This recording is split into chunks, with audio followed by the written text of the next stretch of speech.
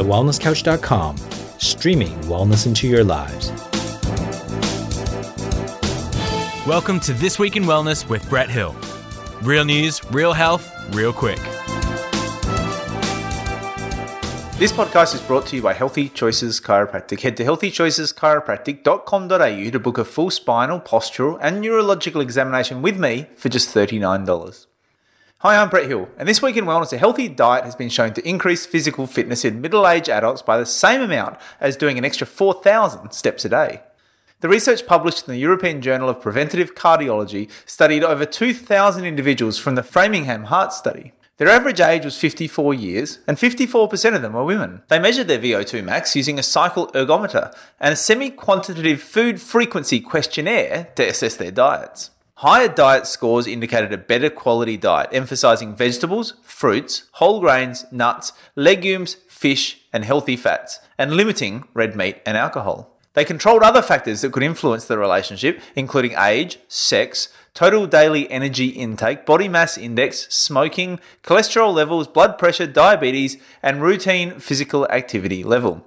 Dr. Michael Mee, the study author, said that in middle-aged adults, healthy dietary patterns were strongly and favourably associated with fitness, even after taking habitual activity levels into account.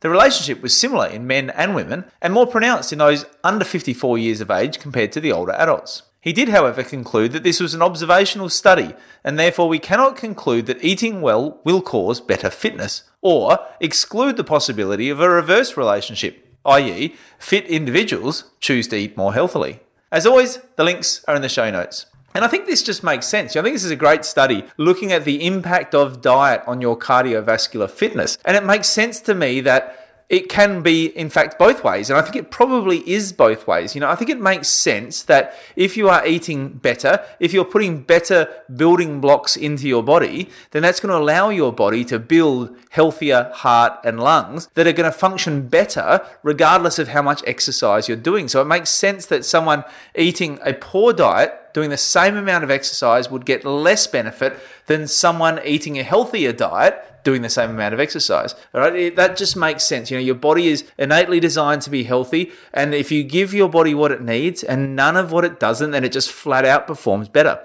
Right? And I think also the reverse is probably true. It makes sense to me that healthier individuals would tend to be more likely to eat healthily for a number of reasons. One, I think, is just that you tend to feel that better about yourself when you do exercise, and you tend to not want to undo all the good work that you did with your exercise. And so most people, there are some exceptions, most people, when they do their exercise, it makes them want to eat more healthily. Some people have the reverse effect where they do their exercise and think they've earned a binge, they've earned a treat, or whatever that may be. But I think for most people, if they do choose to do their fitness, then they're more likely to choose a healthier diet as well. I also think that by the very nature of them doing the fitness is likely to make their body healthier, is likely to improve their neurological function amongst other things, and therefore their body being in a healthier state is likely to innately want to make healthier choices in terms of their diet as well. So I do think that it probably goes both ways, that that eating healthier leads to better fitness, but I also think that better fitness probably leads to eating healthier. So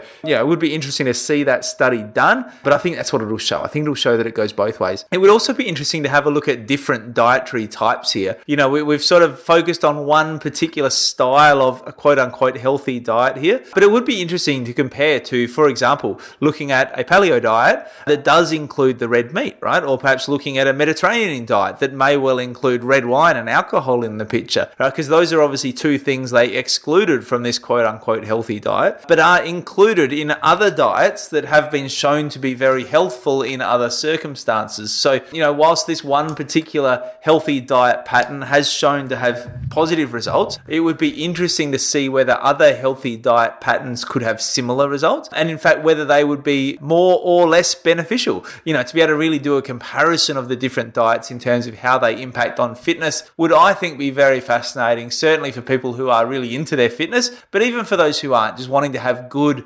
cardiovascular health, as I think most people would be, understanding that, cardiovascular disease is such a massive killer in our society and such a massive impediment to healthy living in our society, that I think that's one thing that most people would be generally concerned about. So, I think this is a great study, and I think it opens up possibilities for more great studies to be done as well. And I think it's a good reminder that eating healthy is not just about weight. Sometimes we seem to focus purely on weight when it comes to eating healthy, but it's not about your weight. It's actually about the function of your body. And what we're seeing from this study is that when you do eat healthy, when you give your body the right building blocks, then you're building a healthier body. And so your body's going to perform better. It's going to be less likely to get sick. It's going to be more likely to function and do the things you want to do so that you can not just not be sick, but that you can actually have quality of life. You can have vitality. You can have the energy that you want to do the things that you love doing, whether that's work or play or parenting or gardening or, whatever that may be. So you've been listening to This Week in Wellness with Brett Hill. To continue the conversation, find us on Facebook and Instagram at This Week in Wellness. If you like this episode, please leave us a review on iTunes. And for more information about this and other projects from me, head to drbretthill.com. This has been a production of TheWellnessCouch.com. Check us out on Facebook and join in the conversation on Facebook.com/The Wellness Couch. Subscribe to each show on iTunes and check us out on Twitter. The Wellness Couch, streaming wellness into your lives.